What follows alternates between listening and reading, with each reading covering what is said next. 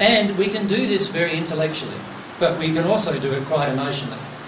And if you allow yourself during this discussion to connect emotionally to the teachings of reincarnation that are on earth, and then allow yourself to feel the emotions that get generated in the people who believe in these beliefs on earth and in the spirit world, you'll start seeing how many negative, fearful emotions are created by this belief. Now, like every other belief that's on earth, there's obviously often a combination of truth and error in the belief. So, for instance, many Christian religions have in them a combination of truth, some truths that are very true, and also some error-based beliefs. Many other religions, the Buddhist faith, the Hindu faith, all of the other faiths that you could name, in fact, the New Age movement and many of the other types, even the scientific movement, all have teachings of truth in them, but they also have false beliefs. And the problem that we all face throughout our progression towards God is how to weed out the false from the true. Can you see that that's going to be an issue, isn't it, in our lives if we want to get to God? The way to weed it out is very simple. Ask yourself, is this loving? That's the only question, actually, that you need to consistently ask yourself about any belief. Now, we could say that some of the answers to that question are, it's love neutral. In other words, it doesn't seem loving or unloving. I don't really know.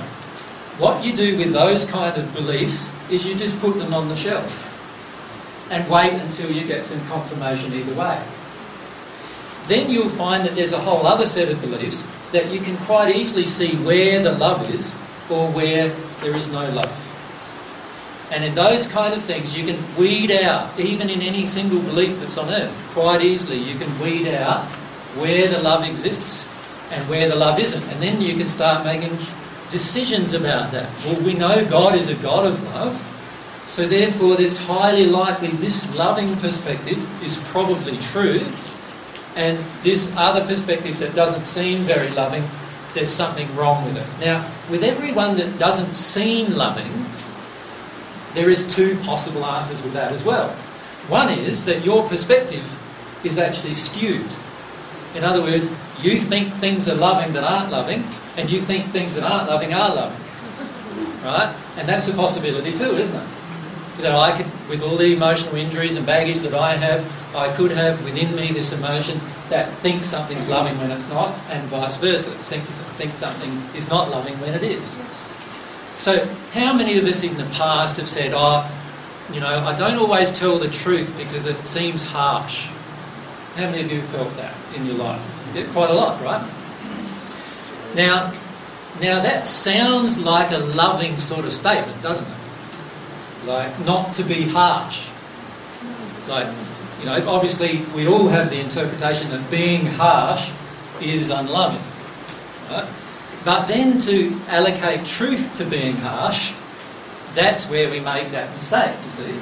And so now we say truth is harsh, therefore truth must be unloving. You see where we go with it? When in reality, the truth sets people free, so the truth is always loving. And we've forgotten that because of our emotional damage. So the key thing to bear in mind in all of this discussion we have today about reincarnation is to look at the results of the beliefs. To look at what the beliefs bring mankind in terms of just general results. Because beliefs that bring mankind into a state of a lack of love or cause harm to mankind in some way cannot be based around truth.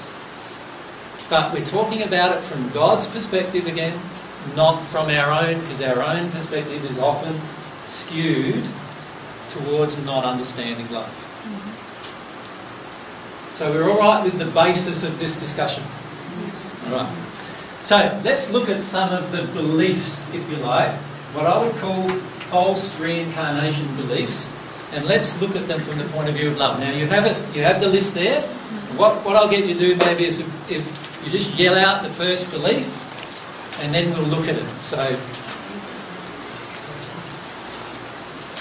yell out the first belief. Karma, whatever you sow, you shall reap, is paid during many lifetimes. Okay, karma is paid through many lifetimes.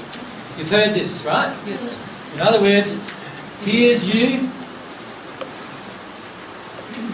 if you're a female, and you lived a life, so let's call that your life, then you passed. You went to the spirit world, so you're now in the spirit world.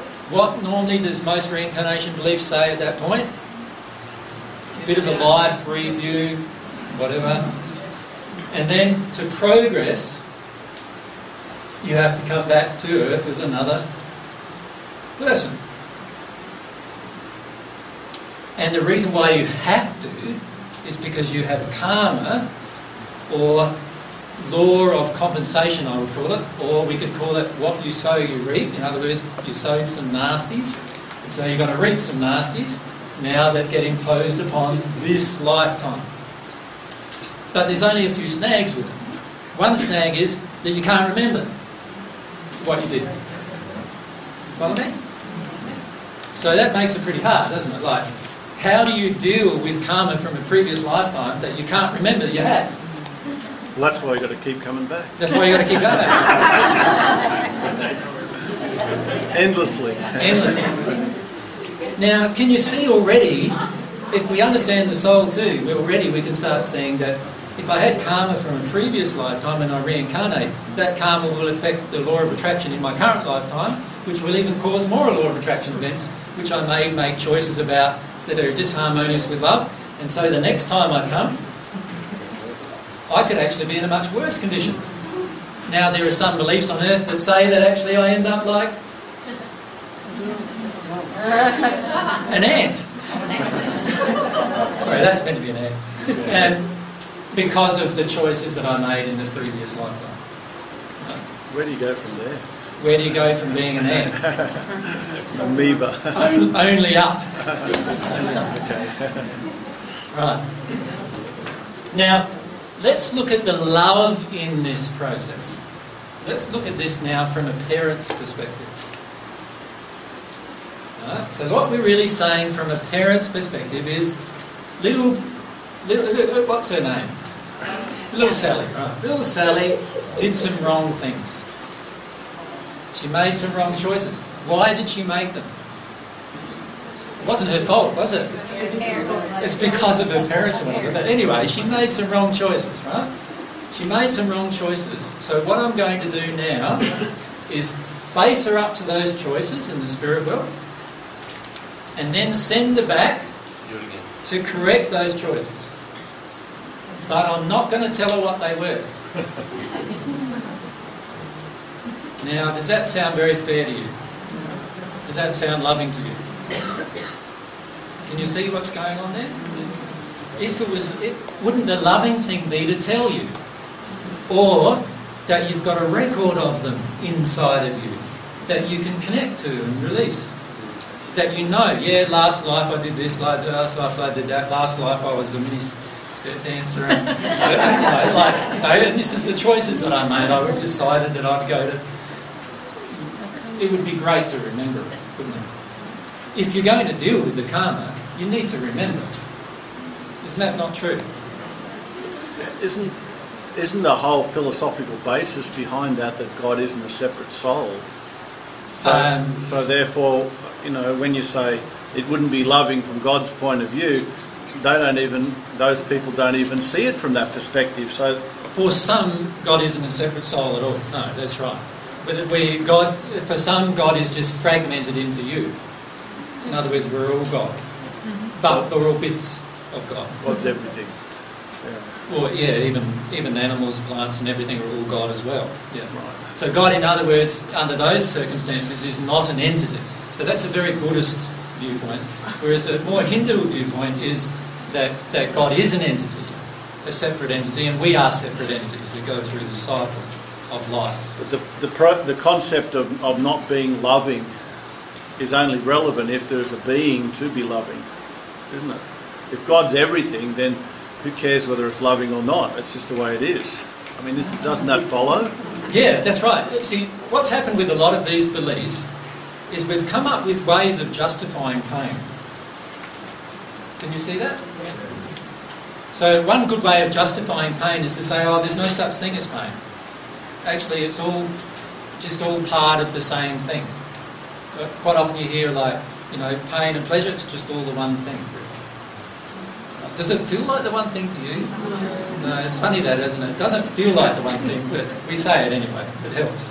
So what happens a lot of times is we tell ourselves messages which we then come to believe so that we can explain to ourselves why we're in so much pain and suffering. But what actually happens with that, our pain and suffering often doesn't alleviate all of our entire life.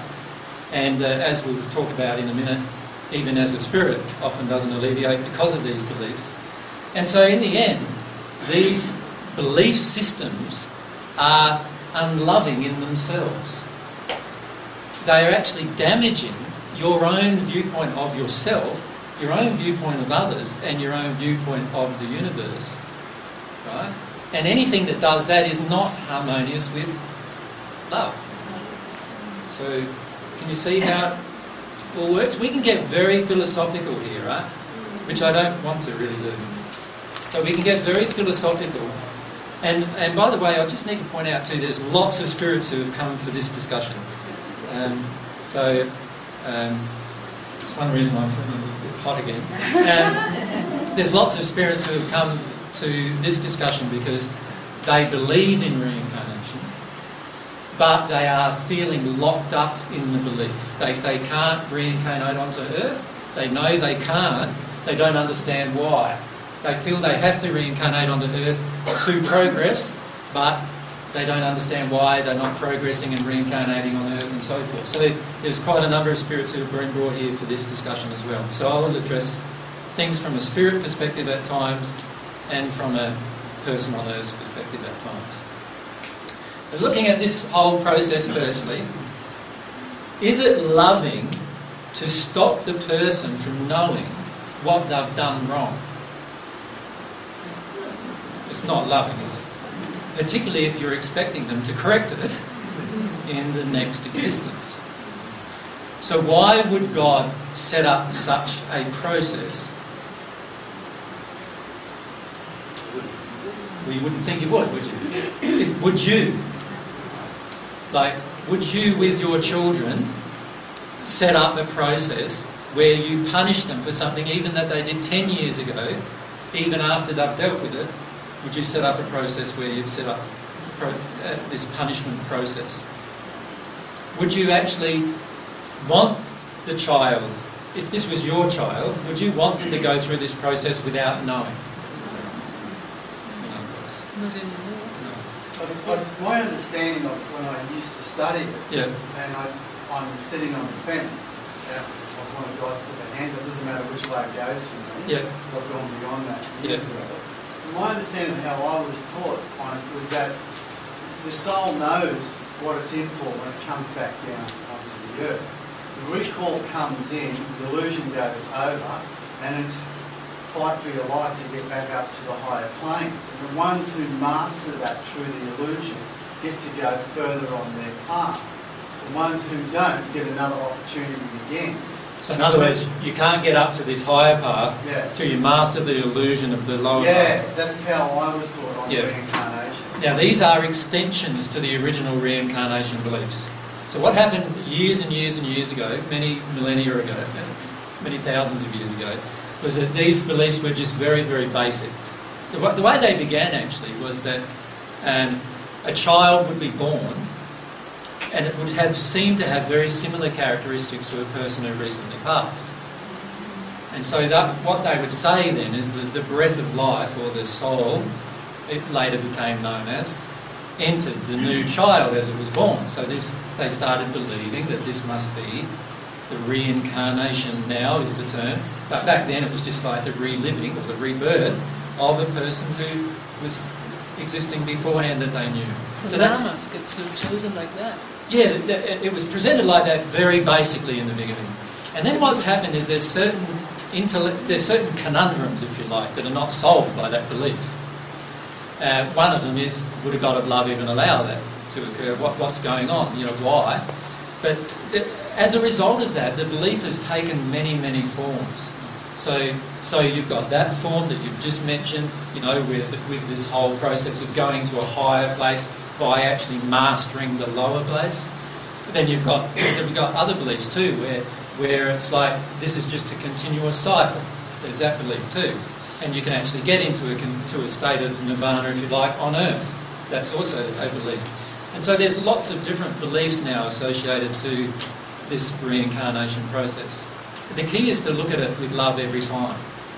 So let's look at that one that you mentioned, which was the belief that if you master it at the soul level, you awaken at the soul level somehow, the illusion will disappear and you'll now remember what you've experienced in the past, and then you'll work through it, which is obviously a different process again, and then once you've mastered that, you go to the higher place.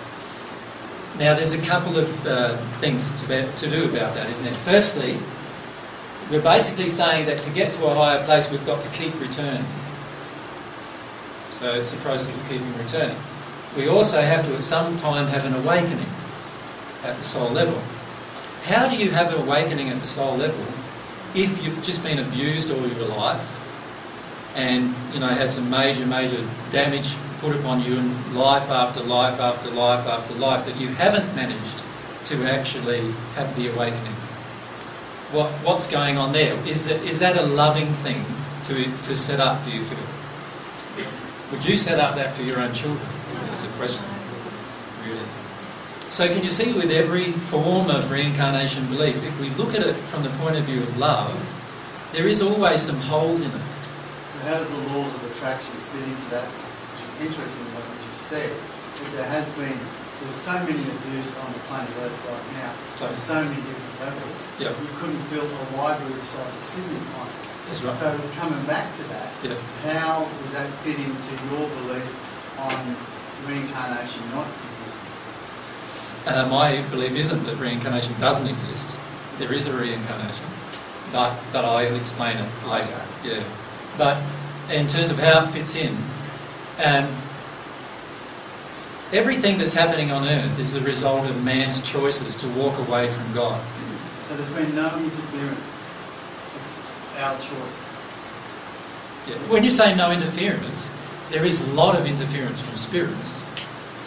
And that's something that I want to discuss in this process, because even these beliefs of reincarnation are very much interfered with by spirits. Because there's also interstellar belief of reincarnation from other planets on the planet. Certainly. And extraterrestrial influences, which there's so much written on that for thousands of years. Yes, but again, you need to understand what extraterrestrial influences are, which are all part of this spirit world versus material world discussion. Yeah, and they're all of those questions they all have very similar answers actually, that are very simple. And that's the other thing to bear in mind, is that God makes simple things like on earth here. Man, woman get together, have a child. Right? So how did you come into existence? At the soul level, obviously, God got together and had you as a child. God is constantly trying to illustrate to you the truth through your own life. And that's one of the ways. So the key thing here to bear in mind is that too, that the answers are actually going to be quite simple in the end.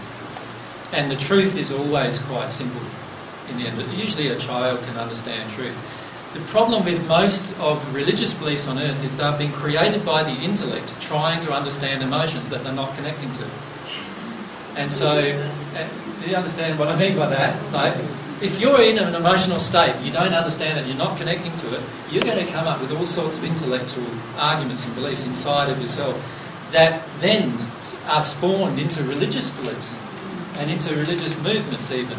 And then there's religious movements breaking off of religious movements, and this is how we arrive at the condition that we arrive on the earth today, where nobody knows how to determine truth. And this is why I say to you, get back to the real simple thing: is it loving? Now, we can apply the same rule to any belief, including beliefs on Christianity. Is it loving to believe that one person, right, died for all of your errors? Is it loving to the one person? Obviously not, is it? So therefore it can't be a truth. It's quite simple, isn't it?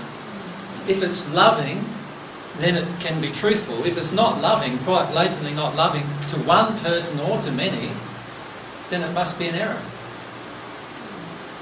So let's apply this back to the reincarnation beliefs. Yeah. So, can you see the karmic process as described by the reincarnation belief? And I'm not saying there's no such thing as karma, because there is. But can you see the process of trying to clear it on many lifetimes without even knowing what it is? Must be very difficult, and that's why often it feels impossible. And that's why it never generally occurs. Can you also see that there is a justification of certain treatment of different types of things in this? Can you see that? For instance, this type of person might be if we were talking about the Hindu system, what would we call them? A person who's gone down and down and down and down. And untouchable, yeah. Can you see how the belief actually encourages the treatment of certain people in a negative way? It's basically justifying me using that person now to clean my latrine, which is what actually occurs in India even now. They actually lower men who are of the untouchable caste into the sewerage, and they walk around in the sewerage in their body, like no protective clothing or anything, cleaning it, right? Getting rid of things in it. That's what happens. And the belief justifies it. Can you see that? If he done bad things, or she done bad things in her previous life, she deserves this treatment. Can you see? Gandhi had a lot to say about the belief, right? And when he was alive. Now, let's go even further. Let's say the person becomes an animal now. Can you see how it can even justify eating meat and justify treatment of poor treatment of animals? Can you see how that can occur? Just through that belief. Now, of course, the argument would be, oh, well, if I was enlightened, I wouldn't treat the untouchable in that way. But the truth is that whenever love is in a practice, the results will be loving. By their fruits you will recognise them. Right? What's the fruitage of these beliefs? We've got societies on earth that have believed these beliefs for thousands of years. Let's look at those societies and truly examine them in a clear, loving way. So not with judgment, but look at what the result is in that society. What's the result? Is it loving society? Or does it have these caste systems that have resulted from these beliefs? Can you see what's going on with many of these beliefs? By the way, again, I could apply the same thing to Christianity, could I not? It's like how much of women being put down in Christianity? So is that a loving belief? Okay. And how much were women mentioned even in the Bible? So don't you think there must have been a lot more women than actually were mentioned? Of course. So how much of those beliefs that, women can be sexually alluring and you've got to keep them separate and all those kind of things that were projected at women during those times, the same thing applies, of course. Unloving beliefs create unloving results. Right? So what are some of the other beliefs? Reincarnation. That the human soul reincarnates after a life of you that cannot be remembered in the spirit world. Yeah. The next one? Let's have the next one. That the human soul eventually becomes pure through a series of hundreds of incarnations. Yeah. Who's read Conversations with God? Yep. Quite a lot of it. And in one of the books, I think he said to Neil Donald Walsh that he'd had 670 something incarnations. That Neil Donald Walsh couldn't remember. But he can't, can he? He said that. So, does that feel like a loving process to you? It's weird. Now, look at what happened in Neil Donald Walsh's life, personal life. He went through this really cataclysmic time in his life, didn't he, before he began communicating with the Spirit, claiming to be God. And this got a lot of beautiful information through as a result, but only because he was now focusing on his emotions, which is interesting in itself. And he began living in his passion, which caused this process to continue. So, a lot of these teachings, the New Age type teachings, are teaching this constant process of reincarnation over and over and over again. Now, let me ask you another question about childhood. If today your child was 3 years old and it was so high, right? And then in 3 years' time, your child was now 6 years old, but it's still so high. And then in 25 years' time, your child is what now, 31, whatever, and now it's still this high. Would you start to be worried? Why would you be worried? Because they're not growing. What's a basic thing that we see in the world around us with regard to growth? Just constant change, isn't it? Like you see, and you can see that everything grows. Now, if something results in you not growing, is that a loving thing then? Does it make any sense from even a natural perspective? It doesn't, does it? Obviously, from God's perspective, He created, or she created, everything growing, everything changing constantly. And when you grow spiritually, you are going to change. Now, people who come back have similar life after lifetime after lifetime after lifetime.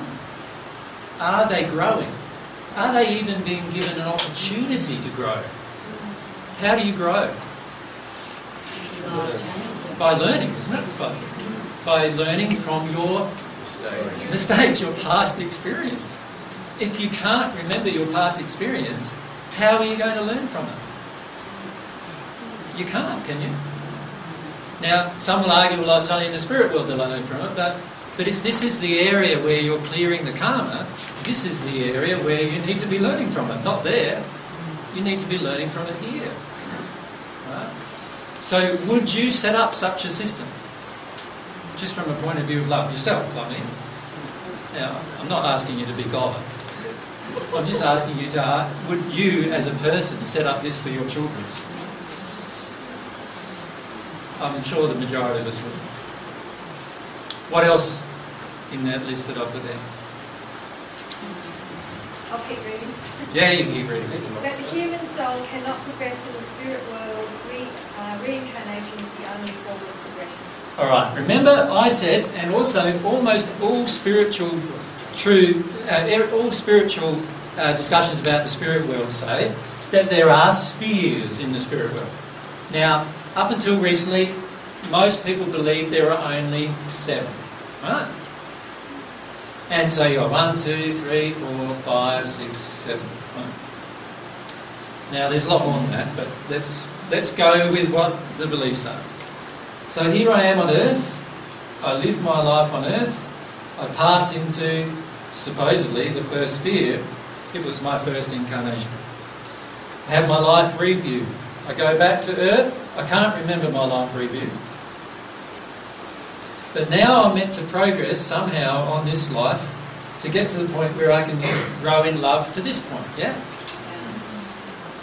And then eventually to this point. And then to this point and so forth until I reach, you might call it, the pinnacle, if you like, where you don't need to reincarnate anymore. And in fact, in that place, a lot of these spiritual teachers say you have become God, or you become a part of God again, is the New Age type feeling, and so forth. Now, firstly, does it make sense to prevent a person from progressing unless they regress? Does that sound like this? You know, when you do in your own life, 2 steps forward, 1 step back, 2 steps forward, 2 steps forward, 1 step back. When you start doing that, like, it does feel like you're dancing, isn't it? Does it feel like you're actually progressing? Would you walk that way? So, if you wanted to walk from Merici across to Mooloolaba, you imagine 1, 2, 1, 1, 2, 1. How fast would that be? Does that seem like the most logical thing to do to you? It doesn't, does it? Why would God create what seems to be to us an illogical thing? Because he's a punishing God, and that's why we're so mad at him. Exactly. It's a justification, actually, for punishment and pain. See, what a lot of these beliefs began in was the feeling that they were being punished all the time came through a lot, right? Feeling emotionally. And they're trying to explain the reason for this punishment. Now, there were some people who didn't even believe in God, so they were trying to explain the reason for why they felt like they were getting punished. And so they came up with some of these beliefs as a result, which do explain, to a degree, if you accept them, why it seems like you're getting punished in your life. Don't they? That's probably why how many of you in the past have actually believed in reincarnation? Like, full on. So the majority, right? So you must have believed in it for a reason. We'll talk about some of those reasons in the next section. Right? But can you see how there is a lot of flaws with the arguments from a point of view of love? Now, imagine if you did that. If you made a system where they couldn't progress into a new universe, let's call these new universes that are more loving. You couldn't progress into these new universes without going to the worst possible universe first and living that again. Doesn't that feel quite unfair? Like, you've done all the work here to get from there to there, and then you've got to go back here to get from there to there. How would you feel about that? How do you feel inside of yourself about it? Doesn't it feel unfair? It doesn't make sense. It doesn't make any logical sense, but how does it feel? It feels unfair if you let yourself feel about it. Would God create things that are unfair? If there was a loving God, would God create things unfair? Maybe I should ask that question. I just got to give up my authority. That's just fine. Sorry? I said the one that you're talking about wouldn't. yeah, that's right. Fire away. Well, what I can't understand is, in your system, we're all ignorant until we become aware, until we unlock ourselves. So we're almost in the same position as... No, in my system we're never ignorant. I've never said we're ignorant. No, but say we're damaged by our parents or whatever from the childhood. Yeah. And then we reach a stage where we might come in contact with you, like I am yesterday, and realise that there is a way out, of personal injury or whatever it is. Yes, But a loving God, why would a loving God set it up that way, that we're all in mystery and misery, if you want to put it that way, until we discover the truth? The question is more, why would man set it up that way? Well, I mean, men set up the other evil things too. This is, by the way, this is born from a feeling inside of you. This question is born from a feeling inside of you that God, is as a nasty and punishing God.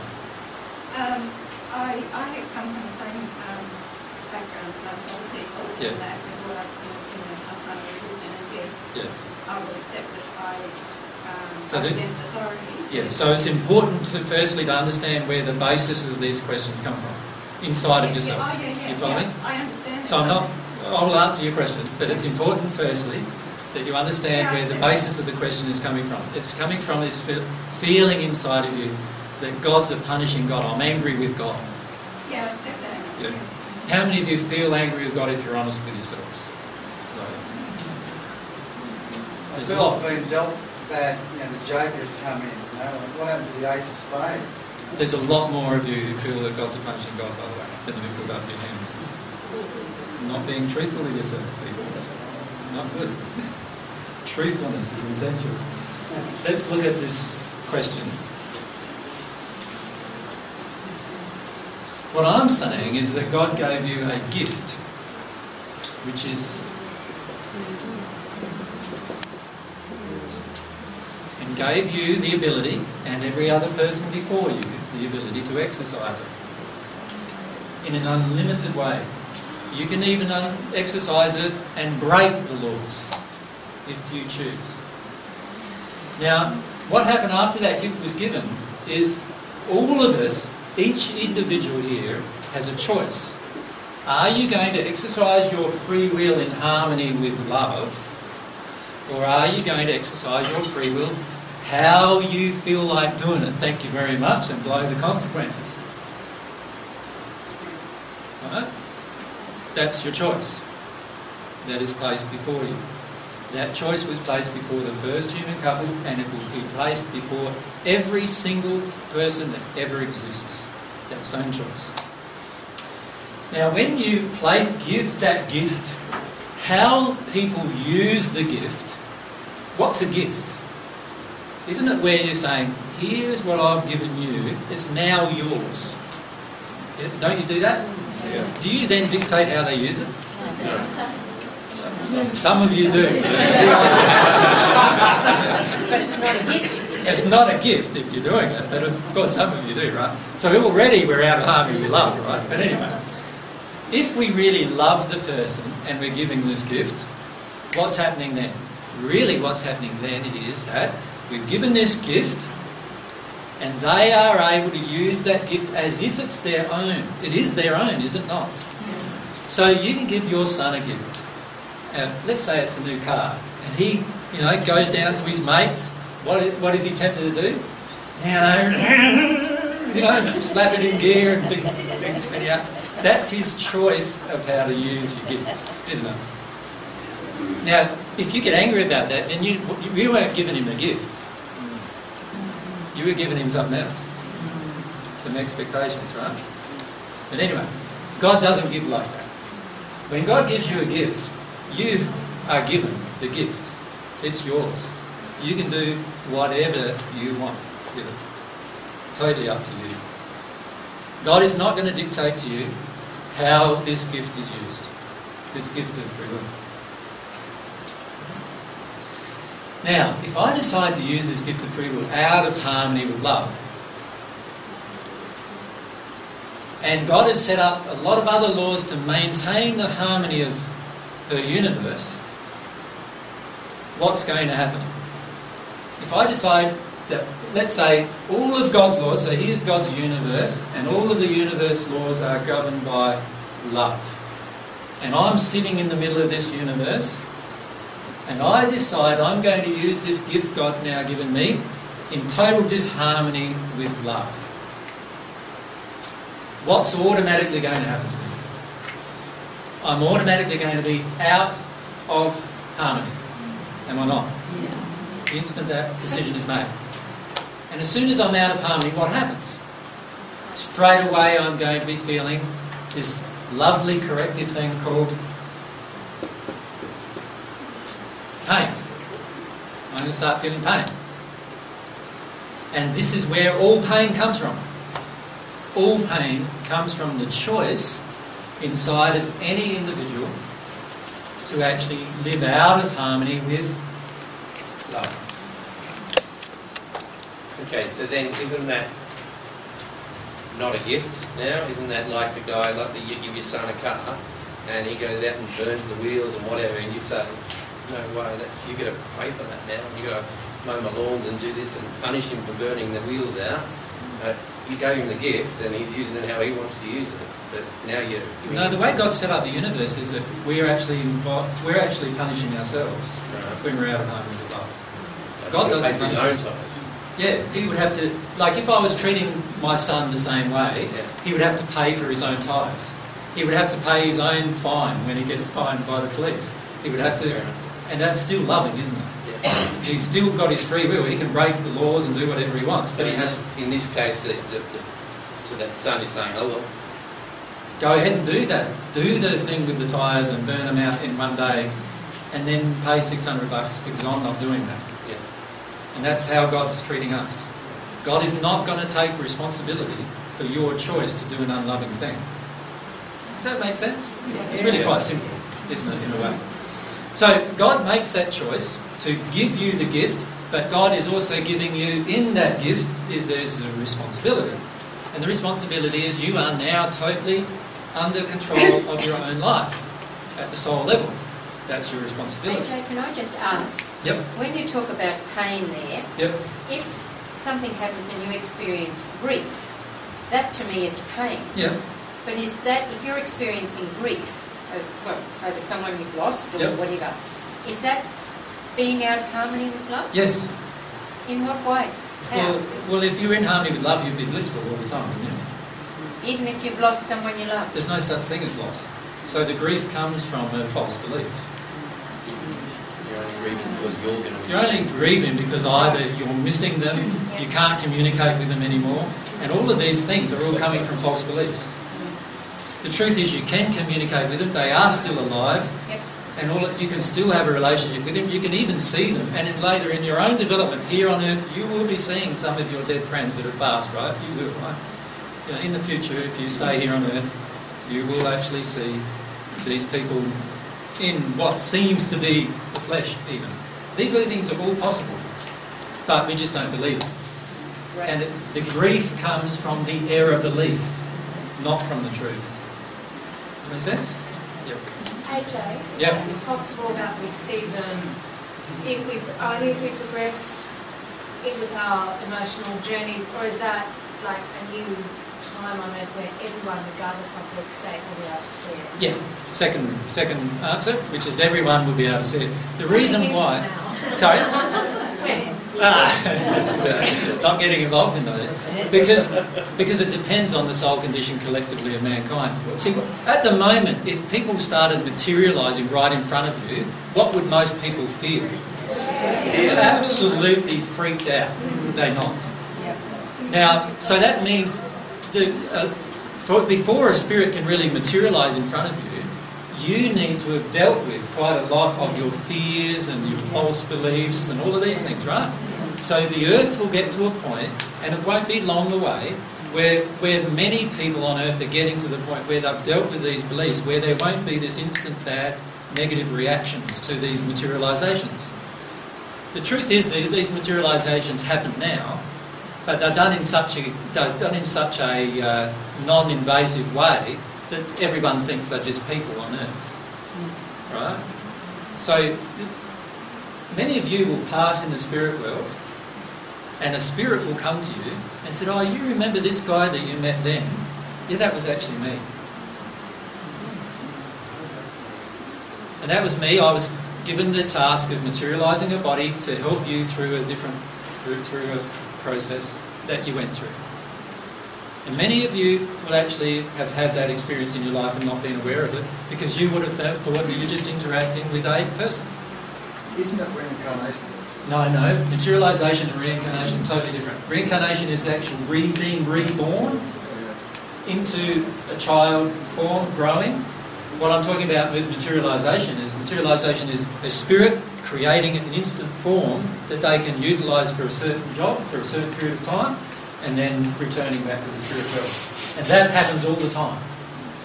Through all the spheres? No, it's only the spirits in higher spheres that are capable of doing it. Yeah. The lower spheres, they need groups of spirits getting together to create a form. So you know what a ghost is? Well, often it's like 1,000 spirits creating a form to scare people. Because one of them can't do it by themselves very easily. Don't some people call those angels? Because there are reports of people They are angels, having yeah. those experiences, but there's figures an angel. Yeah, well, let's define an angel. An angel is any person who's progressed above the seventh sphere in the spirit world, a person who's at one with God, and there's billions of them. And yes, they are able to materialise forms and utilise them in these ways. At the back? Yep. Could you tell me about life concepts? Sorry, I didn't hear the question.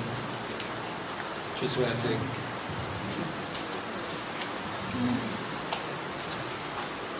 Could you tell me about life contracts and if they exist? Contracts that we make. Yeah, I know the question. I would like to say on the subject of reincarnation, I've got a bit off it already. The short answer is no, they don't exist. It's a byproduct of reincarnation. However, you have passions that you will realise. Do you understand the difference? Like a life contract is like a statement that somebody else or I myself in a previous life have actually determined what I'm going to do in this life. Now, God doesn't do that with you. However, what God does is wants you to realise what your passions are and follow them. And spirits in the spirit world can see your passions and see where they're going to lead you, and they often tell you that that's your life contract, because that's their belief. We'll talk about a lot of these interactions with spirits through this process. Okay, I have had 2 experiences that I'm aware of what you're talking about. Yeah. I was in Greece after a seminar, and I was walking down the street and I was struggling with my bags. I was getting angrier and angrier because all the Greek men were looking at me as if, I'm not going to help you. And my friend that was walking ahead of me, she could see that I was in a process, so she just let me go through it. And all of a sudden, I burst into tears, and I realised that that was my stuff with my father from childhood. Yep. He grew up in Albania, where the men sat around drinking coffee. Yep. And all of a sudden, as soon as I got back, this man appeared before me, out of nowhere, took my bag, took it all the way down the street to my hotel, as if he knew where I was staying. Yeah. I didn't know where I was staying. Okay. Yeah. These are the kinds of things that happen, by the way. Yes, I did. He was an angel. Yeah. And he was also Lebanese, and I had been married to him. Yeah. There was just so many connections. Yeah. And the moment I turned to thank him after he taken me to the door, He was gone. And I've had that happen twice.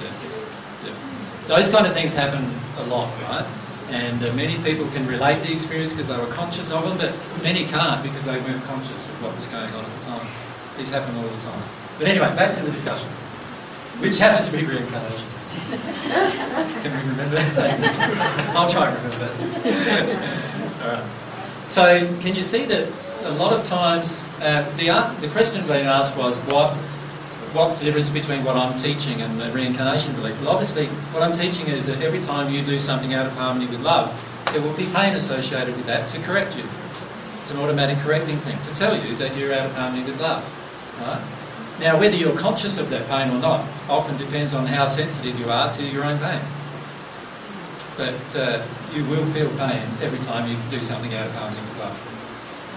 Now, God gave you this gift of free will to exercise how you desire.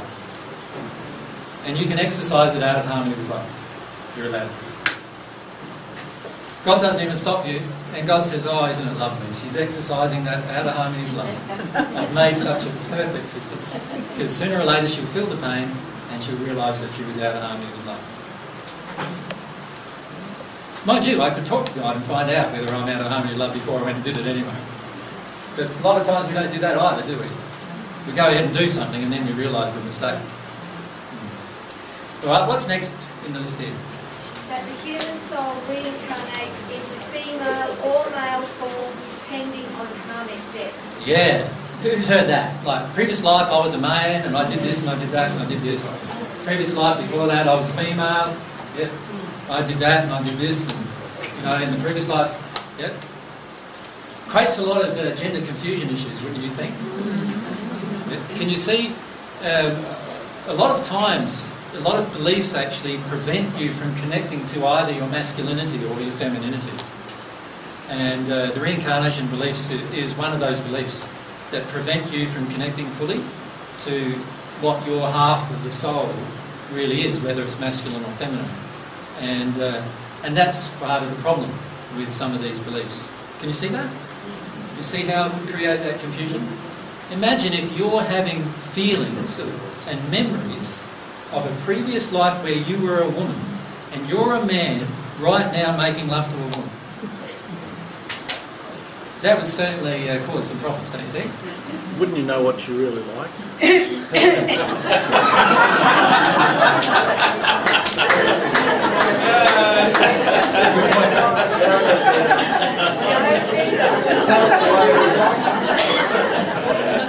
What Peter said was, you know what she really likes. But can you see how that creates a lot of gender-specific issues? It's actually spirit attachments, and we'll talk more about what it actually is that's going on.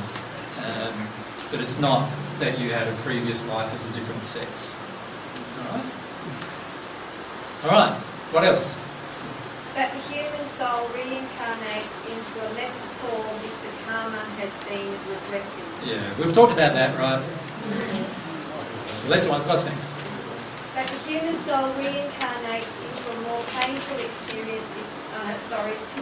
That the human life ultimately leads to or contains pain and suffering for purification purposes. Yeah. Now this is something I'd like to talk about. Let's say you're God. And you create this system where pain is the only way people can progress. Does that make a lot of sense to you? Because that's what a lot of these beliefs are saying. Can you see that that's what these beliefs are saying? Pain is the only way, pain and suffering is the only way you can actually progress. So it's great that you've got pain and suffering. Now, I do believe that it's good that you have pain and suffering in the sense that if you're doing something disharmonious with love, you need to know about it, and the pain is the thing that tells you. Right? However, I don't agree that God created a system where you can only progress in pain. And in fact, many of you, after you've released your pain, will continue progressing throughout eternity without pain. Now, won't that be a joy? Yes. Yes. And that's what God wanted right from the start, was to desire to progress without pain. But to do that, you would have to exercise your free will, harmonious with love, and have a desire for God to tell you when you're about to do something out of love and with love. And when you walk away from God, you walk away from that connection. So if you connect to God, you can now connect to God in a way of God informing you what was loving and what isn't. And after you've gotten through the seventh sphere of your own progression into the first celestial sphere, the eighth sphere, which is the point of abundance with God, from then on you will never progress with any, you will never have painful experiences in your progression. Sounds pretty sweet. It's only up till then that we have these painful experiences because we have, as a race, walked away from God. Right? And even on an individual basis, day by day, many of us still choose, don't we, to walk away from God in many of our choices. And so each of us, like I said earlier, will be faced with the choice, when am I going to start doing things God's way? Or am I going to keep doing things using my free will how I want? AJ, yep. Is a child able to acknowledge God from a young age? Yeah. Actually, the way God created her system was that while the child is in the mother's womb, it can receive divine love. If the mother is receiving divine love. If the mother or the father are making choices that aren't within that, are they not influencing the child? Away from God? They are certainly influencing the child, but that is their free will. Just like I have the free will to influence you in a negative way. It makes no difference whether it's a child or an adult. We all have the choice to influence others in a negative or a positive way with regard to love. And that doesn't change from the moment of incarnation, forever in our existence. You have the choice.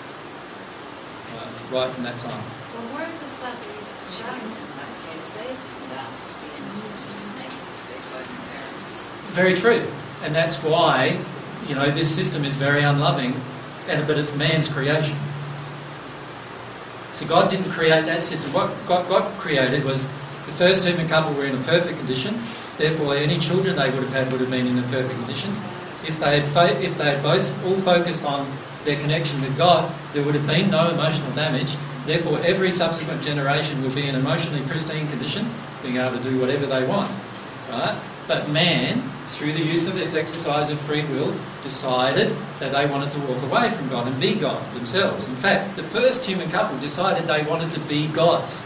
Does that sound familiar? Yeah. Isn't that sound familiar to what many of the New Age teachings are? You are gods, right? And the first human couple wanted to be gods. And they decided to do that, they could walk away from God, and this is the problem that it gets us into in the end. Actually, how is it loving though that we're all suffering the sins of this? How is that loving? Well, actually, initially, when you're first born, it's your parents who are suffering their own sins of their projection at you. For example, when you're first born, what normally happens? The child starts screaming, right? Does it not? Yes. Now, if a parent was really, really focused on feeling their pain, wouldn't they feel the pain of their child screaming? And then wouldn't they make the step of saying, all right, my child is screaming because of things I've done. I'm the one that's getting the hurt from this child screaming. I'm getting the reflection. So many times during your formative years, you were the perfect reflector back to your parent. The perfect reflector of their error. And if those parents were humble, they would have corrected that. And instantly, the correction would have been noticed in your treatment of them. Right? And so God actually created a perfect system to correct the parent even by the incarnation process of these new children. So the whole system is actually very perfect if you look at it from this perspective. Now, many of you are looking at it from the perspective of the other perspective, which is, I got all this damage from my parents. The truth is that every single bit of damage you got from your parents will be cleared from you by God, if you choose to allow God, with your free will, to do that. But any damage you created, you will have to actually deal with through a different way. So the truth is that everybody does have complete responsibility for their own emotion. Right? And that includes all of this damage from your childhood. Your parents have responsibility for that. You don't have responsibility for that. All you need to do is allow yourself to feel, and God will remove it from you. Actually, some children are so full of fear that they don't cry at all. Like, they really are. Terrified. And people say that they're such a good baby. And parents are so congratulated because they have good children like babies. So in fact, they're probably terrified. Wake up. But we're back off the subject, so that's around that. So let's get back on. Let's look at. I want to look at the next section because it's really important. The majority of you have believed in reincarnation, right? At some point. Let's look at the reasons why you did, and explain them from a point of view of what's actually happening. So, can you see that in the next section? Would you like to read the first one out? Children speaking wisdom from old, remembering past life experience, or imitating dead relatives. So how many of you have had that experience with your own children? Some of you? How many of you have been in that position yourself? Where, you've felt like all of a sudden this wonderful wisdom just comes out of your mouth and you go, whoa, where did that come from? And you go to a psychic, she says, oh, it comes from your soul. In a previous life you learnt that truth. What's actually happening? Here's the spirit world. Here's you. You have a guide. Many of you have guides on the divine love path. So you have guides up in the spirit world in one of the spheres, guiding you. Whenever they can connect to you, they will give you whatever they can give you, if you're open to it. When are you most open? When you're a child. This is why children in particular have lots of wisdom coming through them, because their guide is actually helping that entire process. Right? Now, sometimes it's not wisdom coming through them, it's actually harmful habits or experiences. And that's because sometimes, and in many cases, there is a darker spirit in the first sphere, usually a relative of some kind, or a person who's frightening the child, in also trying to influence the child. What do they get out of doing that? And if they're making them afraid, a lot of times joy. they feel joy. They feel a feeling of, isn't it great? In reality, they're very powerless, and the only people that they have power over is a child who's easily influenced. And of course, none of this would happen if the parents were in a good condition emotionally. Say mum and dad were in a good condition emotionally, they would protect the child. The protection surrounding them would protect the child, and the child wouldn't have those influences. But the problem is, of course, that most parents are not in good condition emotionally, and so what do?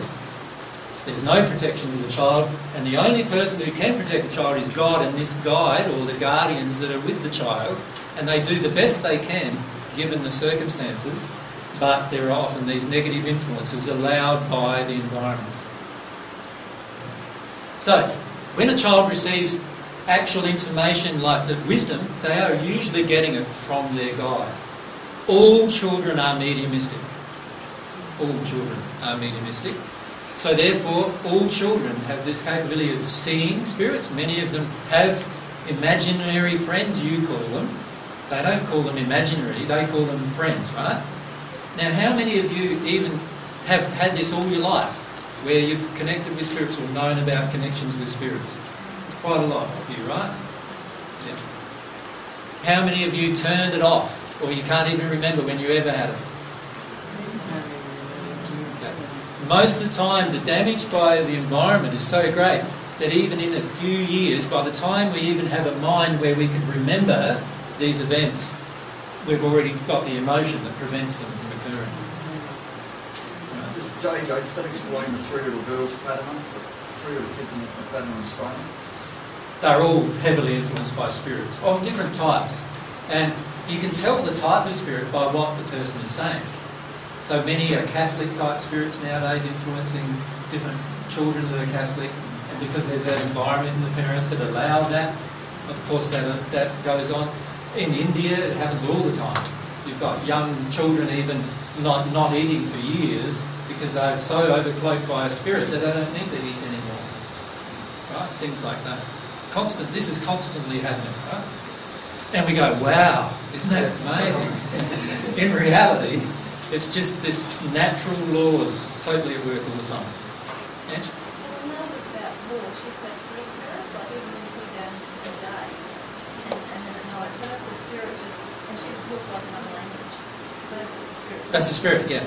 How many of you have been to Pentecostal religion? How many of you have been to, how many actually have done speaking in tongues? Some of you? Yeah, that's the spirit overcloaking you. From what sphere? And most of the time it's from the first or second sphere, because spirits in a higher location generally wouldn't communicate with you in that manner. But if you're saying things that are legible, in other words, in a different language, well, it could be a spirit from a higher sphere. In the 1st century, you've heard of Pentecost? Yeah. You've heard of that? 50 days after my death, there was Pentecost. Pentecost, there was 120, around about, people in Jerusalem, and all of a sudden, they'd been crying for 50 days. So if you can imagine dealing with causal emotion for 50 days crying, then you're in a pretty good emotional state, right? And then what happened was that they connected with God all that time and received a lot of divine love. And so then spirits could actually speak through them in different languages. And you've heard of Peter, the apostle, so-called Apostle Peter. He spoke to 3,000 people in a language he'd never learned before. It was a spirit overcloaking him and doing that. So all of those things are possible. No? Do you do that when you're speaking to us? In what way? Oh, well, maybe. Well, do you feel like you're guided to say what you're going to say sometimes here? Totally. If what I'm feeling is feelings from you, and I'm responding to feelings inside of you when I'm speaking generally. And my connection with God, and the combination of my connection with God and your feelings create, and not only your feelings, by the way, the feelings of spirits that are here with us too, wanting the answers to these kind of questions. And my responses are based around all of those events occurring. And by the way, yours are too. You may not just be conscious of it, but yours are too.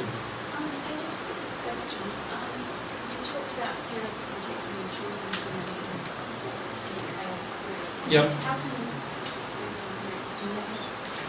Both of these, the fastest way, both grow in divine love.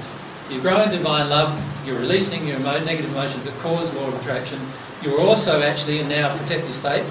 But the very fastest way is just to pray or long for protection of the child. And you will have it. Just like that. God answers all of those things immediately. Who's read Robert James Lee's book? I think it's The Life of Elysian. It was in where this young 18-year-old man was with an older man. They went into a pub sort of scene where there was a lot of prostitutes around, and they were going to have a drink. And remember, he described that he had two spirits with him. This 18-year-old son had two spirits with him who were protecting him because of the prayers of his mother. So it's really easy to protect the children. Sorry? Actually, if parents aren't in a situation where they would protect a child like that, and somebody else knows about that child, and somebody else prays for that child. Yes, that's the same effect. The child will be protected even more than it's currently being protected as a result of that. What about white light meditations, things like that? Is there any sort of... And anything metaphysical is not happening at the soul level. So while it will benefit you to a degree intellectually, and your spirit form, it will benefit, it's not going to cure any soul issues within you. But what about with communicating with at other levels there? Isn't it better just to go straight to the source? Yeah. What's the source? God. Just go straight to God and say, I need some help here, and I need some help. Like, it's really simple. Yeah. Many of you have been taught to do this meditation process or get yourself into a good state, but a lot of that kind of thing is just bypassing. It's being self-reliant and bypassing God. Can I proceed with the discussion? Yes. Okay. What's the next point? People with physical maladies that mirror the maladies of a person who has Maladies, sorry. Yeah. Go on. Of a person who has recently passed. Okay. How many of you have noticed that someone passes, and it might be even an older person who passed years ago that you knew, and then you've got a child or something, and the child starts getting sick, or even as a young adult starts getting sick, and they have very similar mannerisms to this person who's passed, who happened to get sick in the same way that this child's getting sick. You ever heard of that happening? Yeah. That happens quite a lot, right? And what we then go down to, well, are they the reincarnation of that person? But what's actually happening is the person who passed is now a spirit who is yet to really progress, and they are heavily overcloaking that individual, the person that's left on earth. And because the spirit who's passed still believes themselves to have the malady, the sickness, that malady also gets impressed upon the child. Now, I've seen this happen a lot with leukemia. Almost all childhood sicknesses are the result of spirit attachments. And if they are not the result of spirit attachments, they are a result of inherent emotions. Almost all childhood sicknesses. How would that be changed? Like, with a child with leukemia that you believe there is a spirit connection. It's really easy. You just talk to the spirit and get them to understand what they're doing. And most of the time they're not malevolent. They're not trying to do it. They just love the child, or they think they love the child. Like I had one with a great-grandmother who was with a child who's 3 years of age. And she was in the spirit world. Child 3 on earth had leukemia. The great-grandmother died of cancer. It was the grandmother's emotions being impressed on the child, because obviously the lineage also had the same emotions. Impressed upon the child that caused the child to have the same illness. As soon as the grandmother stepped back, the child was cured. Just by the grandmother stepping back. Once she knew what she was doing, she stepped back and stepped away from the child, and as a result, from an emotional perspective, stopped impressing all of these emotions upon the child, and as a result, the child was cured straight away. Okay. Would that be the same with cerebral palsy? People children who are very incapacitated. Are you talking the same sort of thing now? Yeah, cerebral palsy and Down syndrome and those kind of things that result from genetic imperfections generally are caused by emotional genetic imperfections in the lineage that need to be released. So that's one instance where it's often not a spirit but actually genetic, caused by emotional damage. So the key is to release the emotional damage, and then the rest of the genealogy will not have that problem. AJ, I'm feeling really overwhelmed and a sense of hopelessness, and I'm burning up usually means that literally around this area here there's like hundreds of spirits. So I came with a sense of overwhelm and hopelessness, so I understand the connection.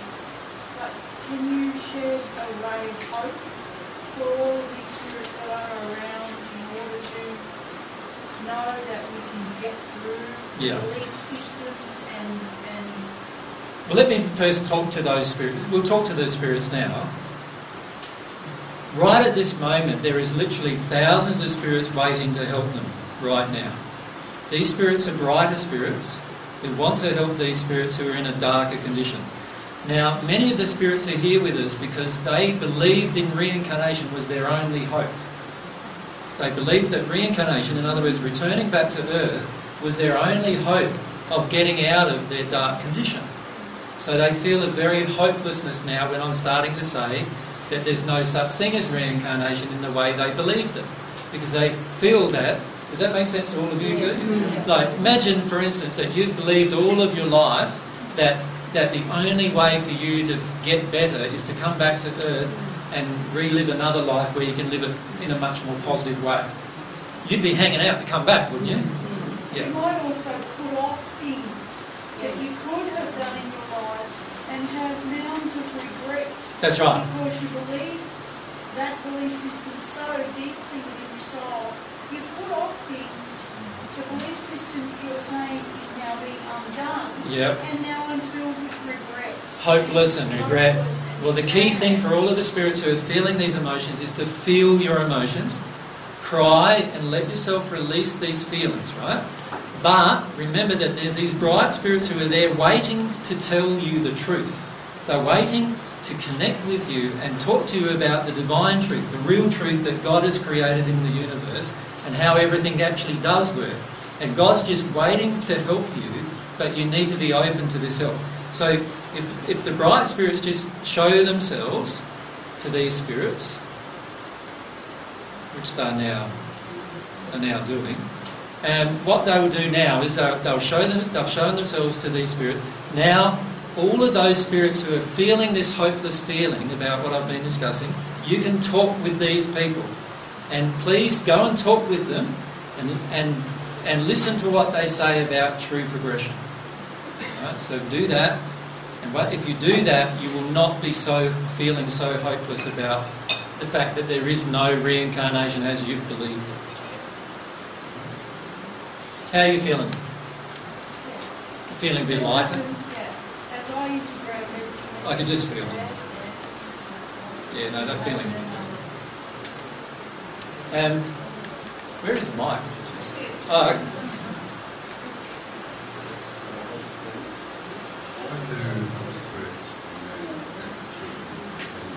Sorry, I can't quite get it. If you could put it a bit closer, the mic a bit closer to you. Why do other spirits allow children to die if they've got leukemia? It would be more loving to go and advise the spirits that are causing leukemia. They always go and advise the spirits who are causing leukemia. Why do the children die of leukemia? Because the spirit refuses to disconnect from the child. So this is all about, again, the law of attraction and the laws of free will.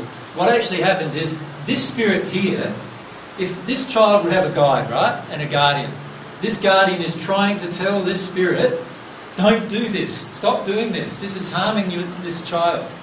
But this spirit is often so consumed with its own emotions and its own selfish feelings that it doesn't want to do what the spirit's advising it. Do you follow me? How many times has this happened on earth? Somebody's hurting somebody else. Well, I've had it happen in the last few weeks.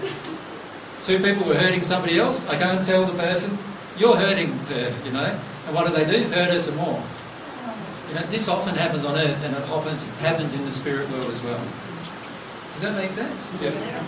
So these things are, there's a constant, God, once you are in the spirit world, you see this constant effort by God and all of these spirits to make it better. But you also see the constant influence of the spirits who are selfish and full of other emotions trying to make it worse. So what truth does is expose all of this and make it better. That's what the whole point of this discussion really is about. Does that lower spirit think he's right? Yeah, this lower spirit thinks it's totally right. He's able to do that. He wants to do it, and you're not going to tell him any different. And that happens on earth. And that happens on earth all the time, doesn't it? All the time. Yeah. And that same emotion many people pass with, of course, and so they are just going to keep doing what they want to do until their pain gets so great that they stop. That's the thing.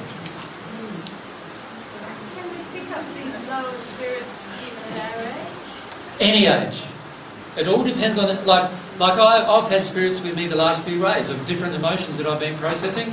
I feel spirits be attracted to that emotion because they have the same emotion. It's just all to do with the law of attraction. Because I went to Cambodia to the killing fields, and since that time I've been an emotional mess. Right. Okay. So what's probably happened is there's a spirit there who was killed, and that spirit is attached to you because there's a like attraction. There'd be an emotion in you that feels the same as the emotion in them, and it's actually a law of attraction to help you deal with that emotion and help the spirit deal with that emotion. And the key is to allow yourself to feel those emotions completely and connect with your causes, and the spirit who's with you, who's now listening to this, needs to connect with her causes as to what happened to her, right? In the same manner. And if you both do that, you will both feel lighter. Yeah. Could I just make an observation? Before you were talking to the spirits, I could hardly stay awake. I was just flat and wanted to go home with it, and all of a sudden I just woke up. So what do you feel happened there? Well, I think probably a spirit was sitting on my head or something. Yeah, a lot of times what's actually happening is like that. A lot of times what's happening is there are spirits not wanting to hear certain things. And what they do if they're with you is they want you to not hear it too. You follow me? And so you get all sleepy and you get all lethargic. You won't feel involved in the whole discussion.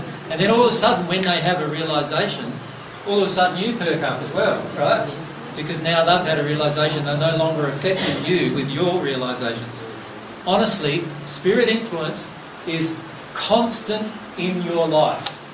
Every single moment of your awake and sleep time, you spend usually in company. Right? Whether you know it or not. It's funny, 15 minutes ago, I was going off to sleep. Yeah. Through part of the discussion. Yeah. I spoke about how the spirits that he loved me. So he was just saying that 15 minutes ago, he was going to sleep. Now he's feeling alive, you know. Going back to something you talked about earlier with illness, and then taking it back further where you said sometime in the future the world's population will be at a point where we're all aware of this. Does that mean once we're all aware of that and we're all exercising our free will in harmony with love, that there won't be any illness? That's there right. won't be any issue that way? There won't be any illness at all. This is a bit sounding like utopia. That's what I can feel from some of you. Oh, this is getting a bit way out there, utopia, right? But this is the way God created her universe.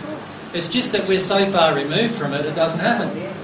And all we need to do is bring ourselves into harmony with it, and it will begin happening, right? And can we get back to the discussion? What's the next point? General memories of previous life experiences, mostly previous passing death experiences. Okay, how many of you have had that? Where you've had the feeling that you died as this person or that person, this kind of experience? Some of you, right? What's actually happening is this. Here's you. Here's a spirit in the spirit world. It doesn't have to be the same gender, right?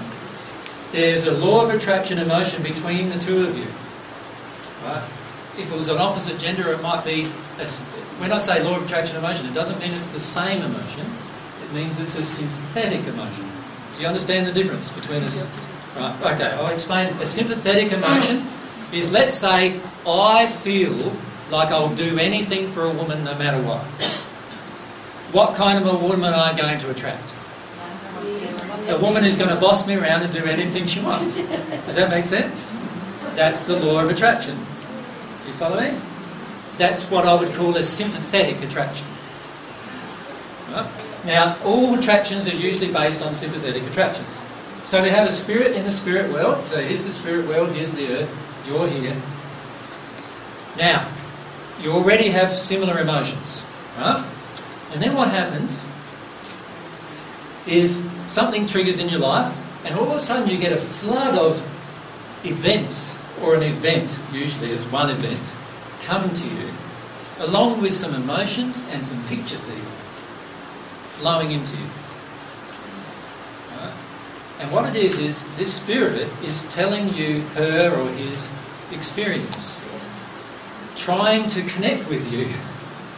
Like, we are similar. We have similar emotions. I had this experience when I was on earth too, and you know, that's what the Spirit's trying to do in the majority of cases. Right? But what do? Because we believe in reincarnation, we interpret it as past life, which actually complicates the problem, both for yourself and the Spirit. The Spirit now feels unheard. Oh, you know, there's another person I tried to connect to, and you know, they're not hearing me, they think it's them, you know. So there's this confusion often in the spirit, but also for ourselves, we are then attributing a lot of our emotions to this past life and avoiding the emotional experience that's being triggered, which is actually quite damaging to us. Does that make sense, what's going on there? Yeah? Okay. Is there questions related to that? A friend of mine came to me years ago and told me a story about how he was forced to break his best friend's neck in 59 AD. Instantly I had a cramp in my neck, and he told me that it was my neck that he broke. How do you relate that? Was that two spirits involved there, or a group of them? Yep. There's lots of spirits involved in all of these interactions. Because of our common sets of emotions with our friends as well, often spirits also have their friends, right? And they gather around us, and there's all these interrelating experiences that start getting related as well. So it gets quite complicated, in fact very complicated, where even thousands or hundreds of thousands of people can have spirits influencing them in large numbers. That's why sometimes you get this group thing, just shift from one to another instantly for no seeming reason. And a lot of times it's spirit influence as well. Well, another time I was doing a healing on somebody and I got a vision of blood, like thick blood, like mercury moving across the floor, and blood splattered along the walls. Yeah. And I got a message, I guess, that the person I was working on was responsible for all that bloodshed, but that what we were doing was clearing the karma. What's that about? What was actually happening was during the process of many healing processes, spirits surround you, and because you're in a more open way, mediumistic during those processes, and there must have been a spirit with her at some time or with you, and what they've done is just channel to you their own experience. The way to deal with it is to talk to that spirit that they can actually progress, that they can actually work through their stuff in the spirit world. They don't have to come back to Earth. They don't have to tell people on Earth even what they did. They can actually deal with it in the spirit world. But many spirits don't believe that because of the laws, because of reincarnation. They believe the only way they can deal with it is by coming back to Earth. Right? So the key again is to talk to the spirits about what the truth is and help them come to terms with what's going on. So you weren't actually clearing away the karma of the person's past life. What you were doing is actually helping the spirit deal with some of its guilt about what had happened, and the attraction, the law of attraction between the spirit and the lady you were working with, was it a lady? Was that she had guilt that she needed to work through. Does that make sense? And you could connect with perhaps some of that guilt when you were working with her. Yep. Right. Next point. Psychics or mediums sensing previous life personalities and experiences. talking of old souls. Okay. So here's a medium. Here's you. You go along to this medium, right? Now, the medium is often what you would also classify as psychic. In fact, many times they classify themselves as that, right? What that means is they are sensitive to emotion. They call themselves sensitives, right? What they're doing is they're sensitive to emotion. They think they're sensitive to your emotion many times. But they're not actually just sensitive to your emotion. They are sensitive to the emotion of all these spirits that are around you and around them. No? There's all these spirits around them all the time. Particularly because they are mediums and spirits can talk to them, right? So, what's happening is, you go along to this medium to find out about how you're doing, and they say, oh, there's this person here, there's this and there's that, and sometimes you might recognise them as a relative, a past relative or something, but oftentimes you don't even recognise them at all. And the reason why is because this psychic has all these spirits around them, you have all these spirits around them, and this person is sensitive to all of that emotion. And they can't differentiate which bit was your emotion, which bit was this one's emotion, which bit was this one's emotion, which bit was this guide's emotion way up here in the spirit world. They can't tell the difference between them all. And because they're sensitive to the emotion, you're also sensitive to the thoughts and memories of each person. So they get fragmented memories from all sorts of people coming into them, thinking they're part of your experience. And because they believe in reincarnation, they then interpret all of that as your past life experiences. Right? Does that make sense what's happening there? Yes. Yeah. Because remember I said there's spirits around you all the time. All the time. And you are able to feel their emotions. So why can't this person who's sensitive feel them? Right? If I can feel your emotions here, I can feel your emotions in the spirit world, can't I? We're the same soul, are we not? Just a different body.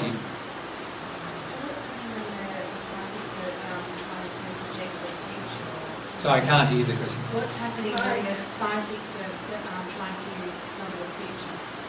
When they're trying to tell your future, many times there's, let's say there's some relatives around you, then there's your guide around you, and there's all these other people around you who are interested in you who have passed. Right? And the psychic's trying to get information from them all to tell you. Now, some of that information is going to be from spirits in low spheres. Some of it's going to be from spirits in a higher sphere. Can you see what's going on? There'll be all this mixture of information going on. Some of it's going to be accurate, because the ones in a higher sphere are more accurate. Some is going to be not very accurate, because the ones in the lower spheres are obviously much less accurate. So you've got all this confusion happening. And when I've seen some mediums myself, you can often tell if you're feeling the emotion. You can tell when they've switched connection, you can tell when they've switched it to another spirit, you know, and you can tell the fragmentation that's occurring at any one time. All of that is not proof that there's reincarnation, is it? All of that is just communication between friends, in general. If you could look at it that way, that's really all it is. Communication between people with like attractions. Right? Gary? So they're not actually telling you the future, they're suggesting something that they'd like you to do. Oftentimes they are suggesting things that they want you to do. But not in the future, they can't tell you the future. Well, no, they can to a degree, because there's no time in the spirit world. So they can actually, there are snapshots that you can take based on the person's emotional condition right now and predict what they will do. You can do that quite easily. You also can see pictures, and you, by the way, have this ability too, to see pictures of your own future. How many of you have had pictures of your own future come to you? Almost half the audience, right? So everyone has this ability. It's just that we don't use it and trigger it. And spirits all have that ability too. So they just tell the psychic what it is. Right? It's all pretty standard stuff really in the end, right? Actually, I've had a couple of past life readings that were very damaging for me. And I just want to highlight that with me. I was told that I killed both my children in Atlantis, and another reading was my older daughter who I had some challenges with, that she kept me prisoner in Scotland. And as a result of those readings, I was extremely angry with my daughter for probably a year. Right. But the moment that told me that I killed my children, I suffered the most incredible guilt for 107 years. So why didn't that go through that I had a reason? All right. Why they came through? What was the question? It's very hard to repeat. Just that I got guilt from it. There were two experiences that you've had. One experience was that they were both related to your children, really, where you were told that there were past life interactions between your children and yourself that you then experienced some very severe emotions about. So that's basically an overview of the question. What actually was happening is here's yourself, full of different emotions. One of those emotions was guilt, right? But there's other emotions, right? Here's some spirits. When you go to a far past life regression therapist, there are literally thousands of spirits surrounding that therapist. Thousands. All waiting to tell their story to somebody, because nobody in the spirit world is listening. And so what they do is they want to connect to somebody who will listen, right? Haven't they got anything better to do? Sorry? In the spirit world, isn't there anything better to do than just hang around people? There is lots better to do, but if you're immersed in the emotion, it's very, very hard to do anything other than what the emotion is dictating. Isn't that the case? How do you find it in your own day-to-day life? If you're immersed in the emotion, it's very hard to do anything else as well as being immersed in the emotion, isn't it? You don't find someone else attached to them, do you? You often do here on earth. Honestly, the majority of you at some point have attached to other people just to get an emotion from them. Really? That's where the saying comes from, misery loves company. Exactly. Yeah. You know, why do, like, you know, I was talking with Mary the other day about sometimes a group of women getting together to actually have a lot of negative comments about their partners or ex-partners, right? What's that about? None of them want to deal with the emotion, they all want to commiserate. Right? You get a lot of guys go down the pub, you know, have a bit of a drink, and away they go about whatever is happening in their life. Why? Because it's a law of attraction event to help expose their emotion, but instead of exposing it, they live in it. Yeah? Professional public speakers take that. Sorry? Professional public speakers take that to an extreme. Oftentimes, yeah, because a lot of people do public speaking to get all these wonderful emotions from the audience. Yeah. So even as a public speaker, you've got to be very careful that you're not sucking your audience dry. How do you feel when you walk out? Do you feel like enlightened or bright, or do you feel like sucked right out? You know, it depends on the emotion coming from people. But let's get back to this question that you asked, because it's important. These spirits had these experiences where that you have related. Some of them where, you know, a mother did kill the child, or vice versa, did kill her children in one case. Right? So this spirit killed her children. She has a lot of guilt about it. You go to a past life therapist, right, past life regression therapist, with your guilt about being a bad mother. She feels attracted to you and comes through you to talk about what's actually happened to her. Now, all of that's fine up until this point, really. She's working through the same emotion you're working through. Isn't that great? Like, it's a friend working through similar emotion. So far, it's great. However, when it gets messy is when you're told that you did that, right? Now that starts to get very, very complicated. You can stay in these emotions for a long time. Now, if you had focused on feeling your own emotion, you would have probably dealt with it quite rapidly if you understood what was going on.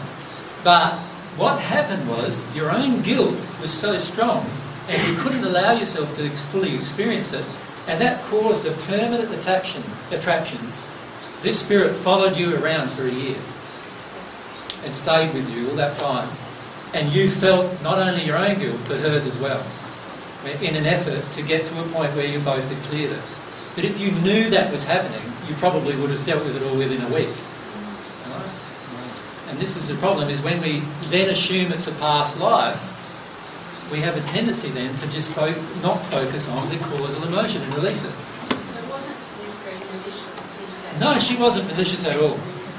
Yeah, she didn't feel malicious. What she was doing was damaging, but she didn't feel malicious. All right? But it only became damaging because the past line regression, the therapist said this was you. Because of the belief. Yeah, yeah. If the belief had been, this spirit's with you, she's got guilt, you've got guilt, law of attraction happening, talk to each other, you might trigger each other emotionally, and you know, that could have happened quite easily. Where it'd be like two people feeling guilt here on earth, talking about their own guilt to each other. And you could have dealt with it very, very rapidly. But what happened? It gets all complicated, past life, all this guilt, and now she's permanently connected with you until this guilt's released, and it can be a very, very uncomfortable experience. And it is a very uncomfortable experience for the majority. I'm a bit confused. So if we progress and go to more higher dimensions and get rid of our emotions or better connection to God, are we given the ability to connect with spirits generally? Because that doesn't sound attractive to you as all these lower spirits. It's fantastic. But they're all coming to you. Yeah. Annoying you. No, they don't. Like, I don't find them annoying. Oh, thanks. I don't find them annoying. Well, it's a joyous experience. They've come to me, my law of attraction brought them. There's something within them that I can learn from. There's something within me they can learn from. I can talk with them, work all that through work through it emotionally, they'll leave. You can see all spirits, can't you, whether they're attracted to you or not. You can too. It's just you're not aware. It's not a negative experience. It only becomes negative when our belief system is that we're afraid of spirits. I view a spirit the same as I view you. And that is, we have a law of attraction. If you come up and bop me in the nose, I've got a law of attraction that I attracted it, and I need to look at that. I need to look at what's going on inside of me. It's that old saying, you're my teacher, in a way. And that's happening all the time, constantly. It's a beautiful thing, actually. I find it very beautiful. And I've had many times in this life where spirits have been attached to me or attracted to me because of some really severe negative emotions. So I've had whole groups of spirits who are really angry come to me. Like, very recently, I had nearly over 1 million spirits who have been angry with me. Like, so I had to look at the law of attraction. Why am I attracting this angry spirits all just hammering me? So I just cried. I just let myself cry for 6 or 7 days. Once I did that, they all went away. Because I dealt with the emotion that caused the attraction. So everything's helped, really. Even though they didn't want to help me, but that's how it turned out. Recently I had a communication with a spirit that identified himself as my guide. Yep. And the channeling, if that's what you call it, yep. The impression of the words in several languages.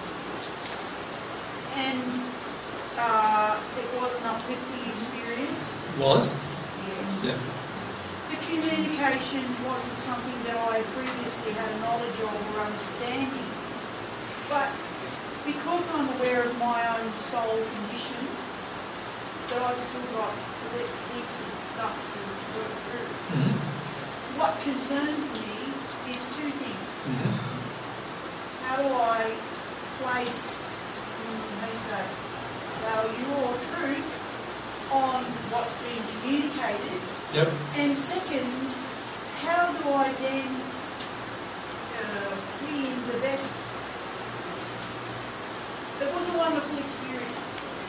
But what concerned me was whether it mixed my emotions in what you're my worried thought about, processes. And do you understand? Totally. What you're worried about is, was this spirit who was talking to you really your guide? Or here's you, here's the spirit. Was this spirit really your guide? You already know the answer, actually. Was it really your guide? What do you feel? You think it was. But let's go with your feelings. What do you feel? I guess if I am questioning it, then it can't be right. Otherwise, I would just have a sense of surety. Yeah, it was a spirit, in not a bad place, coming to you, claiming to be you. Sorry? Yes, because he knows that's the terminology you use for it. Yeah. Like I was talking to a friend of mine a few weeks ago. He said there's two spirits here from the 22nd sphere. I go, oh yeah. They're both women. Oh, interesting. Okay. Is there any women in the 22nd sphere? Is there any men in the 22nd sphere? No, not past 21st. 22nd sphere, remember I said, I've said to you, is the soul union condition. So, will you feel the spirit from that location as a gender? No. Okay. Interesting that they told him that that's where they were from. Anyway, we started talking to them. Through him, he talked to them. And I started talking about their emotions. Their emotions were, they were attached to this man because he looks after women, this man does. And they felt attracted to him because, why do you reckon they were attracted? Because they wanted looking after, right? And I actually talked to them, and eventually we talked, and they were in the first sphere, but they used all the terminology they could to, because they can read his mind, of course. They used all the terminology they could to convince him they were in the 22nd sphere. But if he allowed himself to feel his emotions, like I did at the time, he would have known they were attracted to him for reasons that wouldn't be there if they were in the 22nd sphere. Right. But isn't the loving thing to do to hear that person out? Totally. But let's call it as it is. They're lying to you, misrepresenting the truth to you. So let's address that with them. So you need to address that with that spirit. You know, why does it want to misrepresent the truth to you? What's going on? Can you help him? Trust your own feelings about the matter. Does that make sense? Right, what was next? I feel you covered the next one. Psychics and mediums channeling information from spirits about past life memories. The next one is people having an instant emotional connection with other people they've not previously met. All right, how many of you have had an instant emotional connection with other people you've never met? All right. And how many of you then, from the viewpoint of reincarnation, thought, must have met him in a previous life? Yeah. Okay. Well, I suppose in a way you met him from a previous life. Well, not really a previous life, but every single time you go to sleep, you are now in the spirit world. And you have lots of interactions in the spirit world every single night you're asleep. Lots of interactions. Right? And many times you're setting up meetings for people that you want to meet on earth, and you're setting up to be in certain places, certain times. You can do all sorts of things in this state, which when you wake up, you're often not conscious about. But some of you are, right?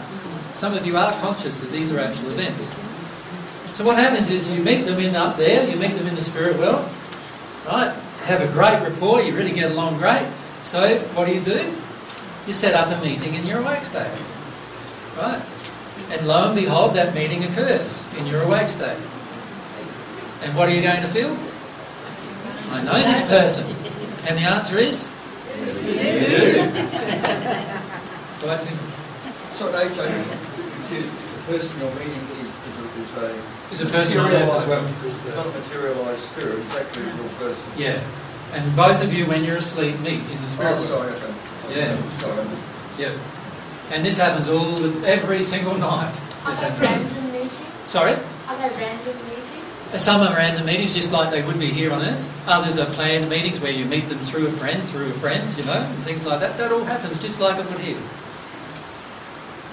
Yeah. And it's great, actually, because it lets you set up things.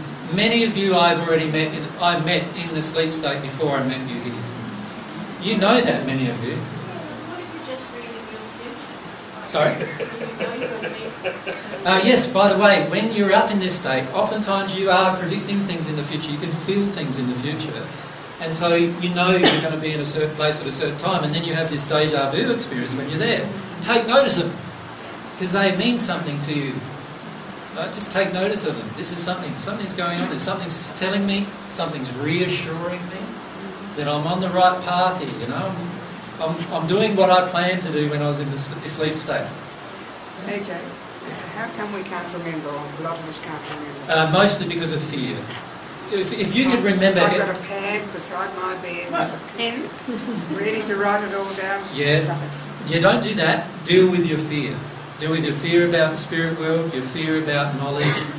Many of you are afraid of the things you've seen in the spirit world. Many of you have seen grotesque faces in the spirit world, for example, which are the faces of spirits who are in dark conditions. And many of you in your awake state are afraid of that. So let yourself deal with those fears. I don't feel I'm in fear. I know you don't feel it, but your law of attraction is proving to you there's an issue. So go with it. See, if I'm not remembering these experiences, then my law of attraction is saying to me, all right, there's a reason why I'm not remembering these experiences. If you want to, deal with the emotions in that. So if the emotion is, I'm not remembering, I'm feeling frustrated, go with your frustration, go into your anger, go into the rage. You know, let yourself follow that thread down the rabbit hole into your emotion that is actually being triggered by you not remembering. Can you connect with somebody, like go to bed and think, I want to do that specific. Yep, totally. You do that all the time, don't you? How many times in a day do you think, I want to chat to such and such? Right? And the very next moment, sometimes, who do you get a call from? Exactly the person that you were just thinking of, right? Why did that happen? Because there's this whole thing going on, right? Can spirit take your dream away? A spirit can't take away things from you with regards to dreams. No, you do that through your own choices, through your own fears, actually. Dreams, remember I've talked about dreams, two states of dream is it's either a real event in the spirit world or it's a law of attraction dream helping you address an emotion. It's one of those two things. Let's move on to the next one because it's already 5:45. So you've already mentioned deja vu experiences and near-death experiences. All right, near-death experiences, very similar. Whenever you're in a near-death state, your spirit, body and your soul leaves your material body. So now you're in the spirit world, able to do things. For example, look down on your own body easily, which is why most people have that experience. You can also connect with spirits in all sorts of different places and often do. And because you're in a near-death state, you often have a memory of it when you return because it's not a sleep state. Right. So you don't have the same fears. Well, you have a different set of fears generally in the near-death state. But you don't have the same fears as you would in the sleep state remembering. So you often remember them. And that's why lots of people remember near-death experiences, which are all real spirit events, mixed with a little bit of lack of oxygen in the brain and a few other things that are occurring in physiology, which may mix up the entire experience. So the light at the end of the tunnel is real, is true. Yeah. That story. Yeah, the reason why it's a tunnel is there's what you would now, the term you use now is wormholes, right? From a scientific point of view. There's interstellar boundary between this dimension and the first sphere dimension. And as you're travelling through that dimension, it's like a tunnel with a light at the end of it. Does that make sense? And that's how you will experience in the future much of your travel in the spirit world. And people are waiting for you at the end of the tunnel. Yes. Yeah, waiting for you to disconnect from your body and actually make that journey. But Frank Packer didn't see the tunnel. Sorry, not Frank, Kerry Packer. Yeah, a lot of people won't see a tunnel. Some actually have heard of Howard Storm. He actually went into a state where there were lots of evil spirits around him who tortured him, actually, due to his soul condition. It's worth reading that book too. But none of this is to frighten you. This is all just to tell you that these are just people, right? This is all not to frighten you. Right. Hey Jay, my experience was that I actually went into the love. Could you explain what that might be about? Yeah, even in the first sphere, And what happens is there's a place of reception that we all go to generally when we pass, particularly if we've not got a consciousness of the spirit world. What happens is, in the spirit world... Is St. Peter there with the gates? No, he doesn't want that job. Sorry. No, that was a quote from him, by the way.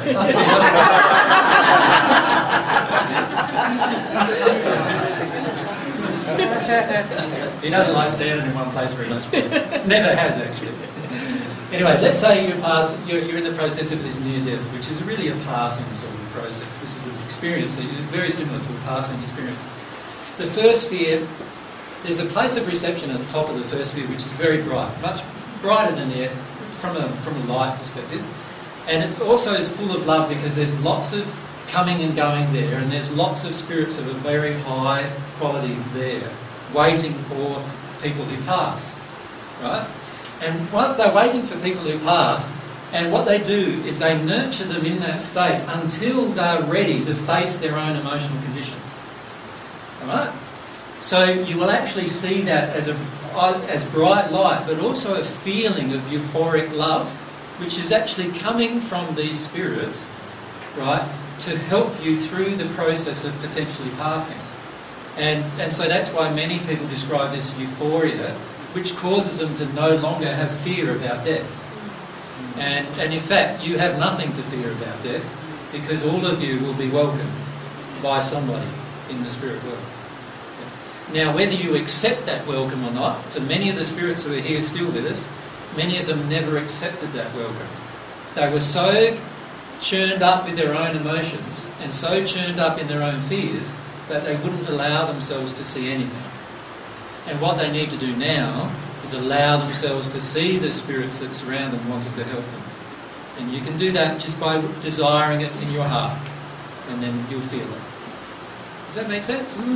Really quite simple. Again, the problem with a lot of these untruths is they're so complicated, but the truth is so simple that if anybody understood it, they'd progress so rapidly that there'd be hardly any negative experiences with death, there'd be hardly any fear of death on earth at all. And how much of our fear of death causes other choices for us on earth that we wouldn't normally make if we weren't afraid. So it's a problem that just compounds. Excuse me, AJ. Have I answered this question? The person who asked it. I was going to say, when people are in hospital and they're dying, Yep. they often sort of go in and out of consciousness. Yep. And they're likely to say to the relatives around them that relatives that have passed are waiting. They can see them in the room. Yeah. Can you elaborate on What that? happens is, when a person is passing or in a hospital, usually there are lots of spirits around them in the hospital room with them. And they're all waiting for them to go through this process. Some of them feel they're going to pass, or they might just help them to stay. There might be other emotions going on that cause the attraction. But yes, there are often lots of people surrounding that individual waiting for them to pass. And even a person on earth who doesn't have any friends and no family often has lots of spirits around them at the time of passing, right, who are looking after them and caring for them. And there's a lovely experience of that in, I think it's the first book, Through the Mist of R.J. Lewis. There's a lovely experience of that with the children. Or it might be Go to Heaven, but I can't. It's one of those three books. Okay, how are we doing? I haven't got the real reincarnation yet. We're waiting for you to wrap up. Yeah. Get cut to the chase. Yeah. Wrap it up.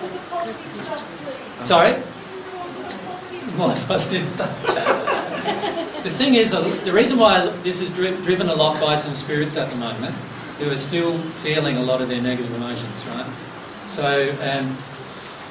I'll definitely finish at 6, so that gives me 10 minutes.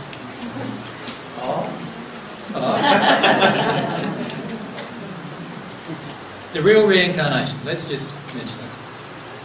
Spheres up until the 7th, and then there's the 8th, and then there's lots up there. Let's call it the 22nd sphere. Is it there? The real reincarnation only can occur from that location. When the soul reaches its soul union state, it's actually together again. When it's together, it now is able to reincarnate.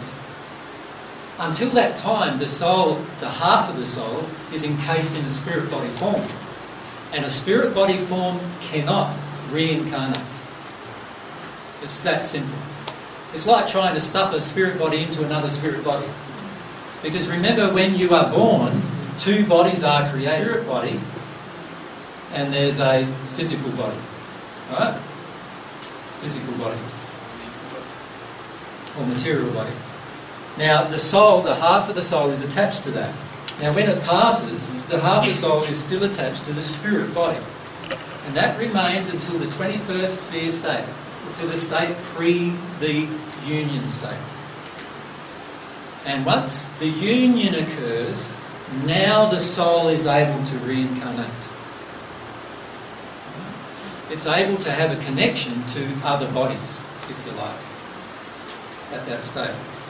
Now, until you reach that state, you will never be able to reincarnate.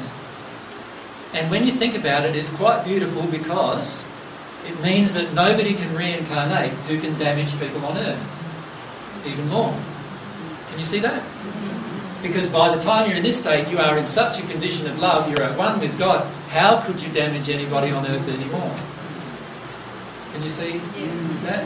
And that's the state where you can reincarnate.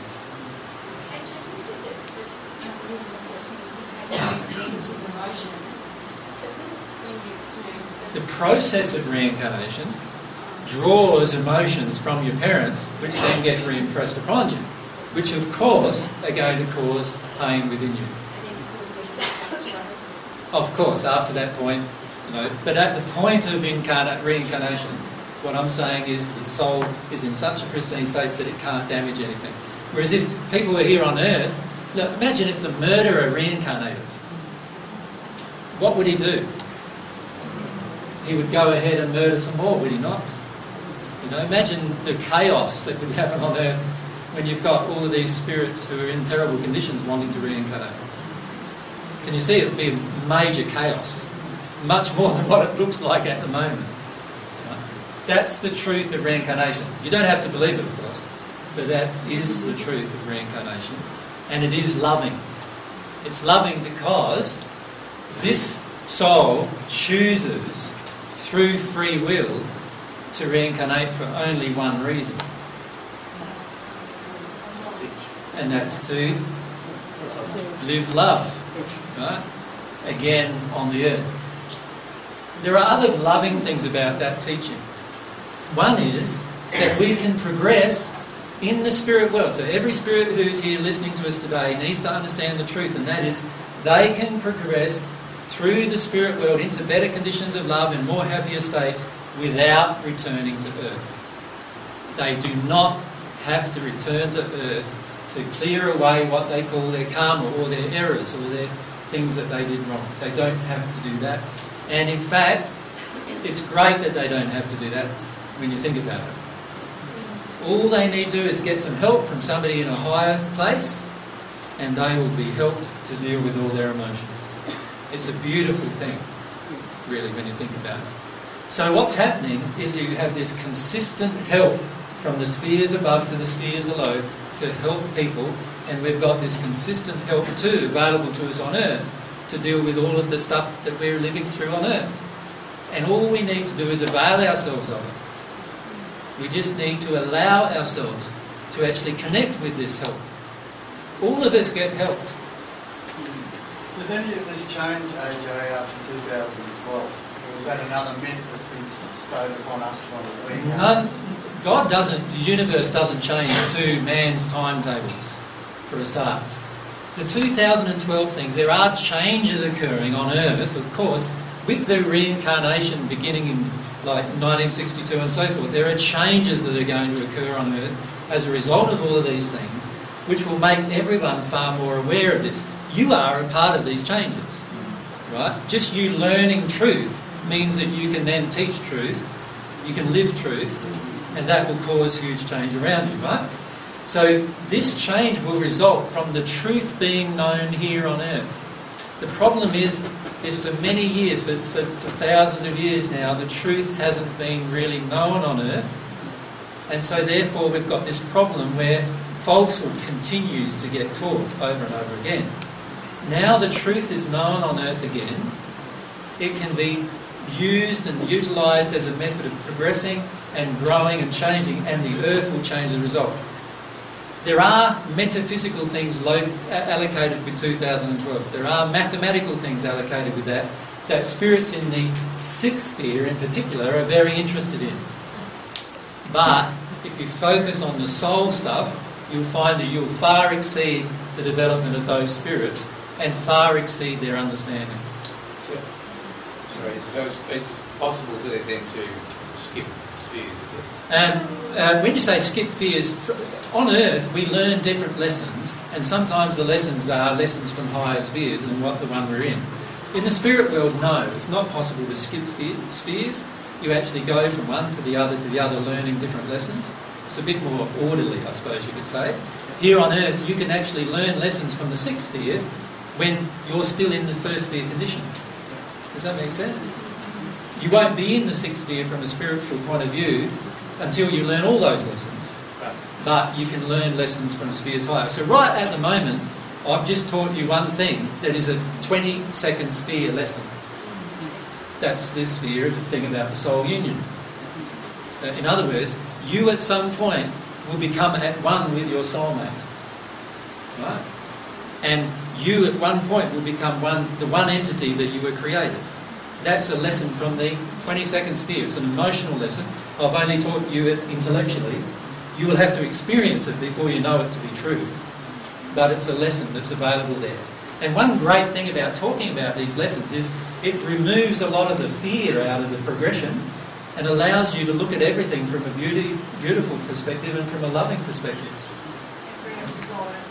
And creates desire, yeah. How many of you have wanted a beautiful connection with a partner in your life? Like, isn't it?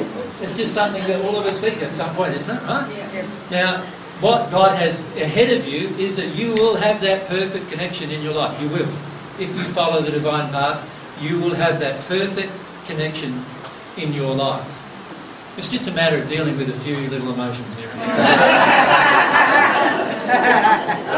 AJ, at what point do we have guides all the way through that progression? Yeah. Right up into the 22nd sphere? And beyond. Who guides the souls in the 22nd sphere? Well, you're not going to like this answer, many of you, but I'm going to say it. And God guides myself. I have guided many of the people in the 22nd sphere. Many of those who guide the people in the 21st sphere. Many of those guided the people in the 20th sphere. And so on and so on and so on and so on. So you're the original guide. When you say I'm the original guide, I don't feel that way now. Right? Obviously, I'm going through lots of lessons now, relearning a lot of things because of the emotional damage. But that's what's happened in the spirit world, yes. So the first person guides the next person and so on. Wouldn't you do that? If you were the first, honestly, if you're the first person in the 23rd sphere, I want to talk to you. Because in the 23rd sphere I'm talking.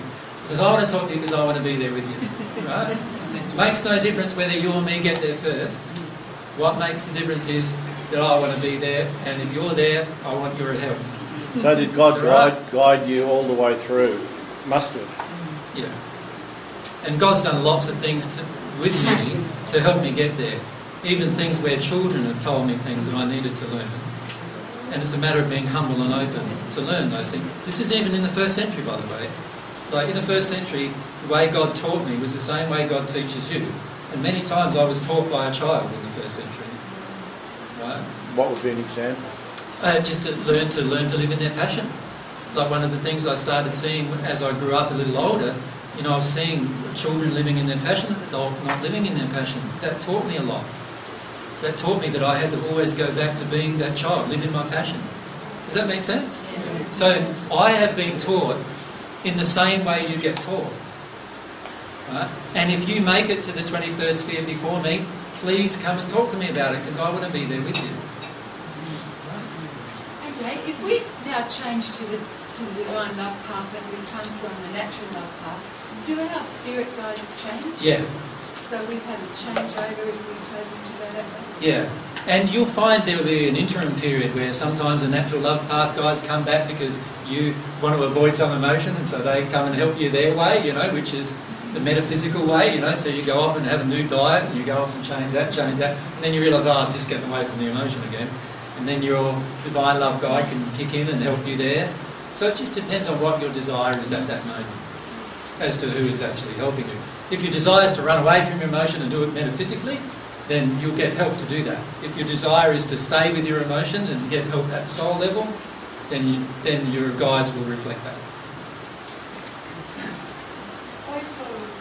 Actually, can I just stop you? Sorry, Jen. It's 1 minute past 6. And I did say that I would stop at 6. Now, I'm happy to stop. Tomorrow, I think there might be some questions you want. When we're dealing with anger and resentment and everything tomorrow, you'll see that there are links with spirits through that whole process. So we can cover some of these questions during that informal discussion for those that are there. Thank you very much for your time today, and sorry I've gone over time for those.